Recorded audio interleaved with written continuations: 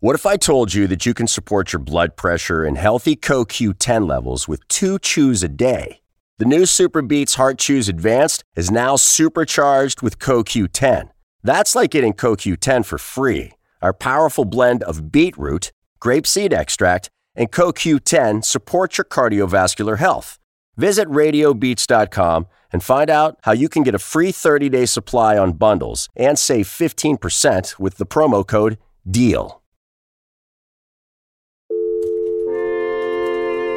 From the newsroom of The Washington Post. ¿Cómo estás? Te habla Arelisa Hernández del Washington Post. This is Cleve Wootson with The Washington Post. It's Ellen Nakashima with The Washington Post. This is Post Reports. I'm Martine Powers.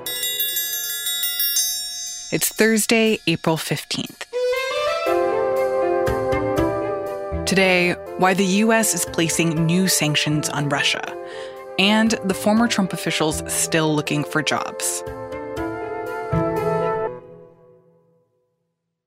The Biden administration just announced a set of pretty significant sanctions against the Russian government, principally for its interference in the 2020 elections and some other associated malign activities as they're described. Shane Harris covers national security for The Post. This had been expected to be coming for some time, given particularly that we have a new Democratic president and the previous administration was mostly inclined to slap Russia on the wrist for a lot of its malign activities. But this is an effort, I think, by the Biden administration both to punish the Russians and make life difficult for them. And I think it's fair to say also signal that there could be more, perhaps even more severe or equally significant steps coming in the future if Russia continues to, as we see it, step out of line and threaten U.S. interests. And just for context, when we're talking about the Russian hacking or election interference in 2020, what exactly is the U.S. alleging that Russia did? Russia, the intelligence community has said publicly, they didn't exactly mount a repeat of 2016 where we saw them spreading a lot of propaganda and importantly stealing Democratic Party and campaign emails and then leaking those publicly. This was more of a propaganda effort to try and get disinformation and misinformation, principally about Joe Biden, into the kind of the media bloodstream and to circulate it in Congress. So that's one piece of this. There's also, and this is separate from the election piece of it, but another kind of very significant hacking operation that has been attributed to Russia, the so-called SolarWinds hacking attack. So SolarWinds is the name that is given to a really expansive hacking operation that ultimately let the Russians, we think, get into many, many U.S. corporations as well as government agencies. These sanctions really blame directly on both the SVR, the Russian Foreign Intelligence Agency, as well as the Kremlin. This is a very direct shot by the Biden administration to say this major hacking operation that has occurred this year, we are blaming Russia for that. So what exactly will these sanctions do? Well, there's kind of three things that jump out to me as the most important. One is that it will sanction individually a number of entities and individuals. And we're talking about financial sanctions here for the most part, basically trying to, restrict their movements, restrict their ability to access money that were responsible for carrying out these various operations. It will expel some Russian diplomats who have been mostly identified as intelligence operatives. We could say diplomats, kind of wink, wink, or in air quotes there, from the embassy in Russia. That's pretty standard in a situation like this, to expel people from the embassy. But also, it's trying to take this broader action to limit the Russian government's ability to access the debt markets, to raise money, to get access to foreign capital.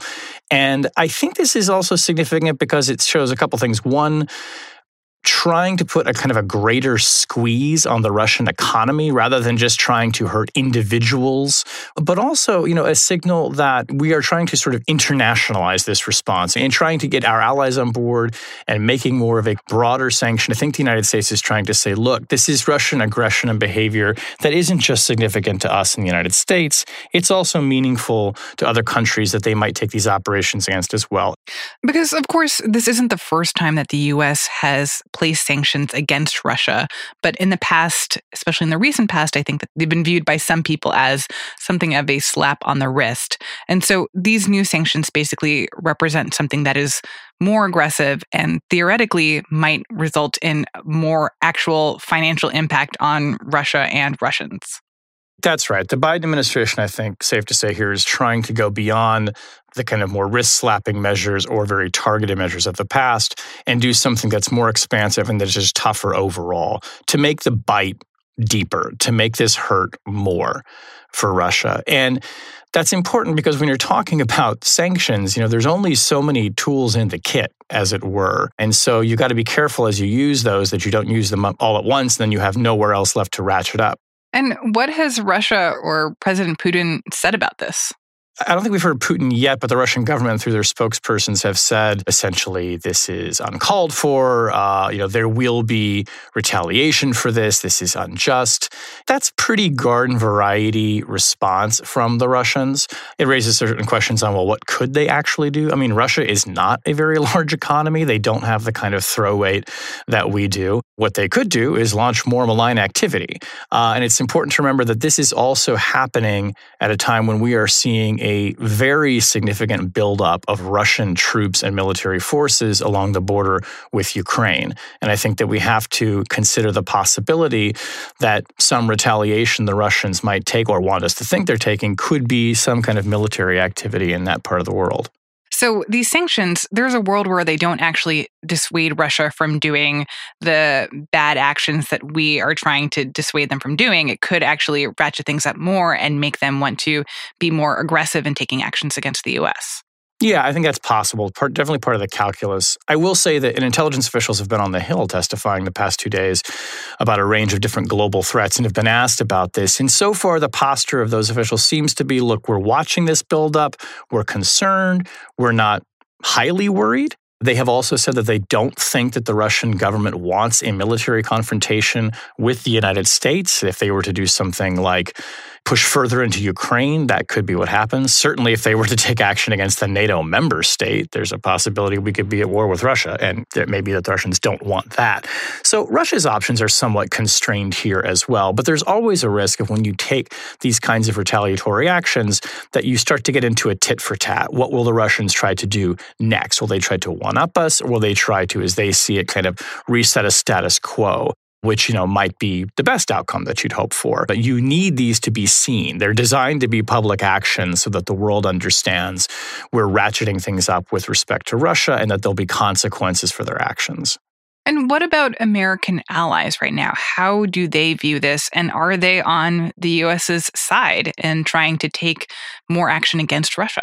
I think generally speaking, the answer is yes, our allies are with us. We've had some reporting today as well that we'll be looking to bring them on. The administration will be inviting Britain, France, Denmark, and Estonia actually to join an annual Pentagon cyber exercise that's coming up, which I think is meant to also be a signal of some kind of international alliance here and some unity around this. There's really no one among America's allies who approves of this Russian behavior. There are just some allies who might feel that they have more to lose. And so the United States also has to persuade our allies that, this is worth coming along and that there'll be a unified front and we'll have their backs if Russia decides to take it out on them.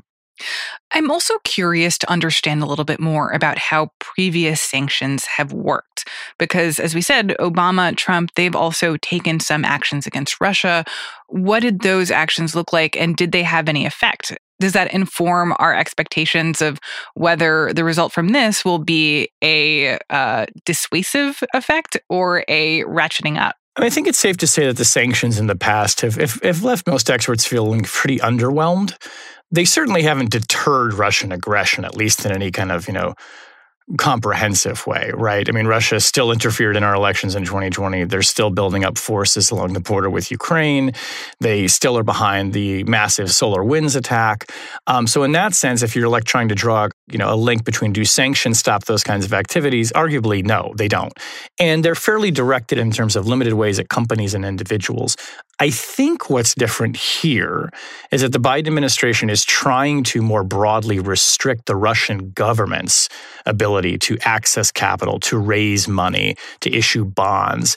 And in that sense is kind of saying, look, if we're not going to go at individuals and try and deter Russian behavior that way, could we try and basically throw a blanket to some degree over the Russian economy and really try and suffocate it in a way that causes real harm to Russian leadership? And, a lot of this, while it's not explicit, is aimed at trying to undermine the regime of Vladimir Putin. I mean, when we talk about Russia, we're talking about one man, right? I mean, this is not a normally organized country. It's kind of a criminal petrostate run by a former intelligence officer. It's more like an organized crime organization in some ways. A lot of our policies in the past have been, seems to me, kind of targeted at traditional ways of going after individuals and trying to deter behavior. And it's not working because it's not deterring Vladimir Putin. And if you really want to change Russia's behavior, that you've got to get Putin's attention. And maybe one way of doing that is if you weaken the Russian economy, maybe you strengthen the, pretty considerable political opposition that does exist in the country right now to Putin. That might be one goal. It's a much riskier goal from the standpoint of the U.S., but it might be one that gets more results. Clearly, what's happening right now represents the fact that the relationship between the U.S. and Russia, and especially between the Biden administration and Russia, is not good right now. But I also wonder what this says about how the U.S. is approaching, quote-unquote, hostile states more generally. It's fair to say that our biggest strategic challenge on the world stage right now comes from China. It doesn't come from Russia. China is militarily, in some ways, well, maybe not as much as Russia in terms of the nuclear arsenal, but it's building a military to compete with ours. It has huge territorial ambitions. And importantly, China has a huge economy. It's the world's second largest, and some think that it might become the largest and eclipse us in the near future. I think that the Biden administration has been trying to, on the one hand, kind of reset expectations about how the United States government is going to behave, which is to say we're going to have a more consistent approach than the kind of more mercurial approach of the Trump administration, and one that was basically built around Donald Trump's personal relationship with world leaders, including a lot of authoritarians and dictators. And so there's a resetting of that, making it very clear to Vladimir Putin, you're not our friend, but we'll deal with you. Making it clear to Kim Jong-un, like you're not getting any love letters from this president like you did from the last. I'm trying to be realistic about that and understand that the world is incredibly complicated and fraught and dangerous right now. But the Biden administration is also, it's not looking to ratchet up hostilities and tension, right? The president just announced we're pulling forces out of Afghanistan after 20 years. I don't think Joe Biden is looking to get into any foreign wars. And that's even led to some questions about what is the strength of American resolve? How would we react if the Chinese decided to make an incursion into Taiwan? It's long been understood that if that happened, that could be, a cause of military conflict between the U.S. and China. Will it be? Does China think that Joe Biden doesn't really want to go that far up the ladder, and so maybe this is the time? Because there's such a demonstrated incentive or interest for the Biden administration to kind of pull us out from military involvement with the rest of the world, that it's this open question of would we actually get involved if push comes to shove? Yeah, and I think there's been an open question maybe for many, many years on the part of Chinese leadership, whether or not the United States is really willing to risk possibly even going to war with China over Taiwan. And there you see a kind of creeping, almost sometimes feels like inevitable expanse and projection of Chinese power and territorial claims to the point where maybe they're calculating that it's just not worth it to the United States to fight back against all of them. I mean, that's kind of a bit, far afield from where we are with Russia, but it's part, to your question, it goes to this sort of thinking of how does the United States approach these relationships and these adversarial relationships?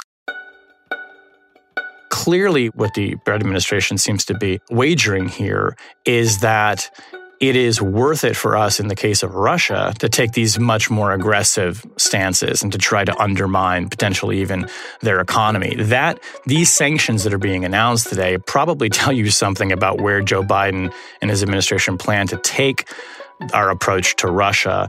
And it's one in which obviously he's open to dialogue, but he wants to make it very clear that he's going to be tougher than the previous president and arguably tougher than the president he worked for, Barack Obama. Shane Harris covers national security for The Post. The story was produced by Ariel Plotnick.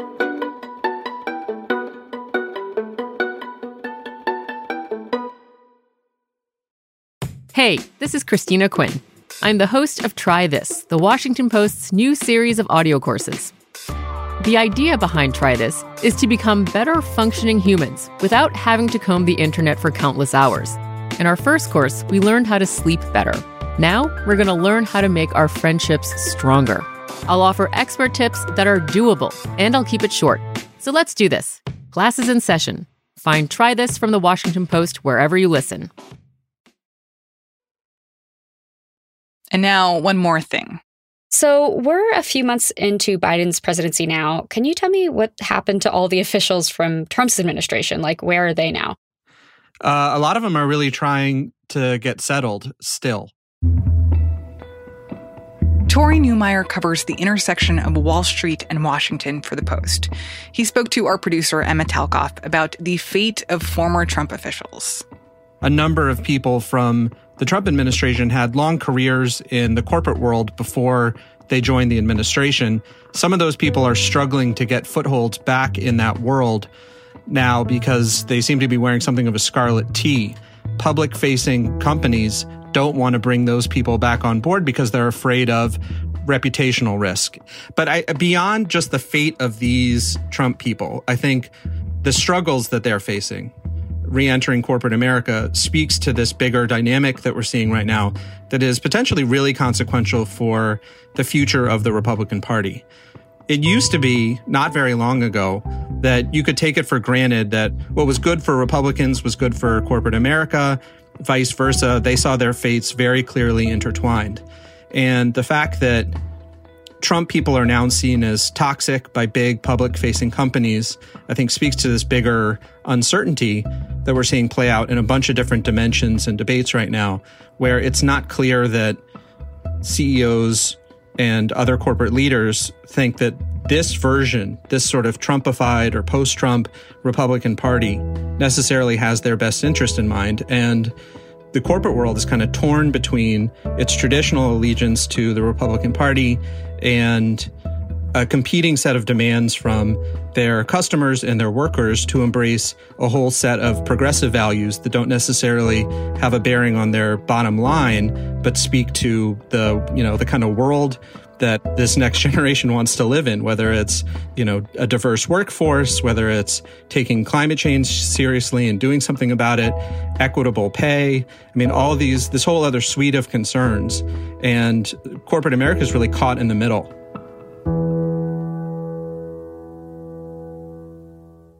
Normally, headhunters work with high-profile members of an outgoing administration to get them top jobs at big companies or on corporate boards. That's how it would go for people like Elaine Chao, Trump's transportation secretary, who also served in the Bush administration. So one of the people that we took a particular interest in was Elaine Chao because she's really a staple of the Republican power circuit in Washington. Her career in Washington dates back 4 decades, so she has pre-existed the Trump phenomenon and certainly the Trump administration by a lot. And she is a regular at conservative think tanks. She's married to Mitch McConnell, the Republican leader in the Senate. She has served on more than a dozen big public company boards. So she's someone who has a really outsized profile and came in to the administration with that. And now that she's out, she's looking to get back onto public company boards. And I talked to headhunters who have been talking to Elaine Chao, and they say they're trying to place her, and they have found very little appetite among the companies that maybe just 4 or 5 short years ago would have been very proud to have her on their boards. And I guess to me, that doesn't seem that unusual. I would think maybe anytime there's a new president, former members of their administration might sort of be seen as outsiders for a bit or just struggle to get a new job as there's this power change. But it sounds like you're saying this is actually pretty unusual. Well, so one of the things that we looked at to try to test that proposition was how did alums of the George W. Bush administration do when he was leaving office at the end of 2008. And, you know, he was certainly a guy who was polarizing in his time.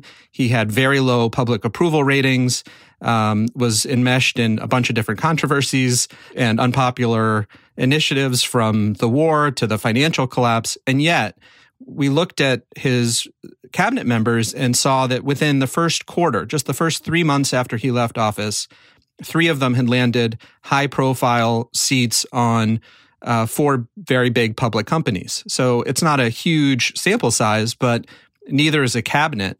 And just the fact that there was a market for these guys coming out of the administration that doesn't exist for the Trump people, I think tells you something. There are over 100 board seats right now that are being filled by companies in the S&P 500. We looked at them, not a single member of the Trump administration who served into his last months in office have secured any of those seats. Do you think we might see former Trump administration officials seeking out more non-traditional roles? Maybe they're going to go outside of Washington or outside of the kind of top corporate world that they would have preferred. So we've seen Ben Carson, the kind of unlikely presidential candidate in 2016 who became the HUD secretary for Trump. He is forming what he is calling a do tank as opposed to a think tank. One of the things I learned at HUD is you can facilitate cooperation with town halls, roundtables. You get local press to come in, and you get people from different sides to actually discuss things, put things on the table. That makes a big difference. Which looks like it could be a kind of launching pad for another bid for public office. We've seen Mike Pompeo join the Hudson Institute, and then another group that is sort of an anti-ACLU that fights for evangelical Christian rights. It looks like he is eyeing his own presidential bid in 2024. If, let's say there's a scenario Donald Trump makes a decision he's not going to run in 2024, would you consider getting in that race? Sean, I'm always up for a good fight. I care deeply about America. You and I have been part of the conservative movement for an awfully long time now. I aim to keep at it. Mike Pence is making sort of similar moves. So I think a lot of these people are going to be jockeying for the MAGA mantle, and none of those people are going the traditional route. They're all sort of trying to stay in a pretty tight orbit around Trump. So is there any way in which this might be seen as a good thing, right? That it's not quite so easy to just go straight from politics to the corporate world and then back again? Yeah, absolutely.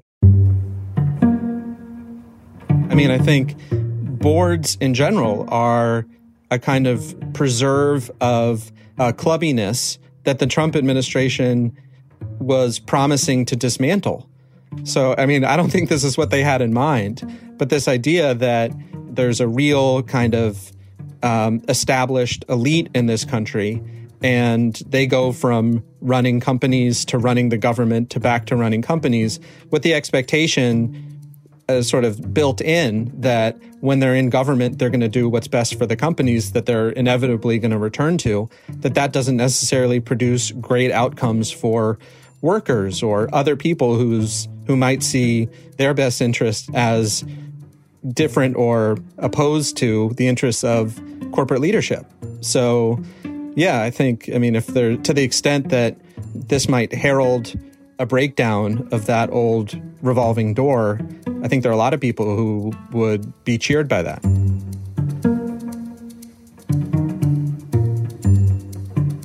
Tori Newmeyer covers the intersection of Wall Street and Washington for The Post. This story was produced by Emma Talkoff.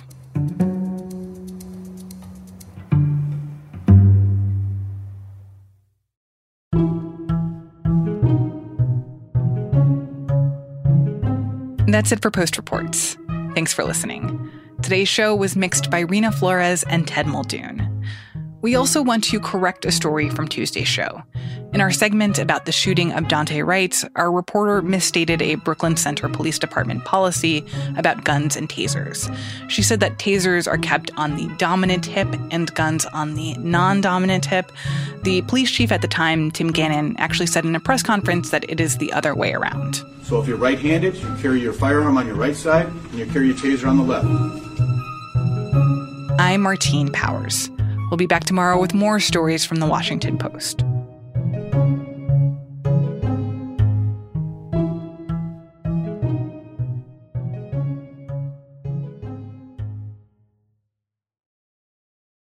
Hey, this is Christina Quinn.